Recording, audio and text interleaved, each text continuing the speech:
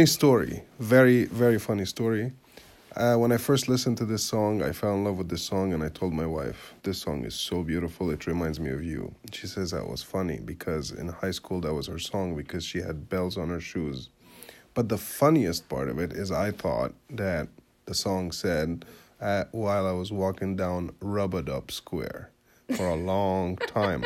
I'm like, Rub-a-Dub Square sounds like a nice square. I don't know what the people do there, but I'd like to go see it one day until my lovely wife told me, no, that's not really the situation. But I still don't know what they're really singing about. I still in my head, it says Rub-a-Dub Square.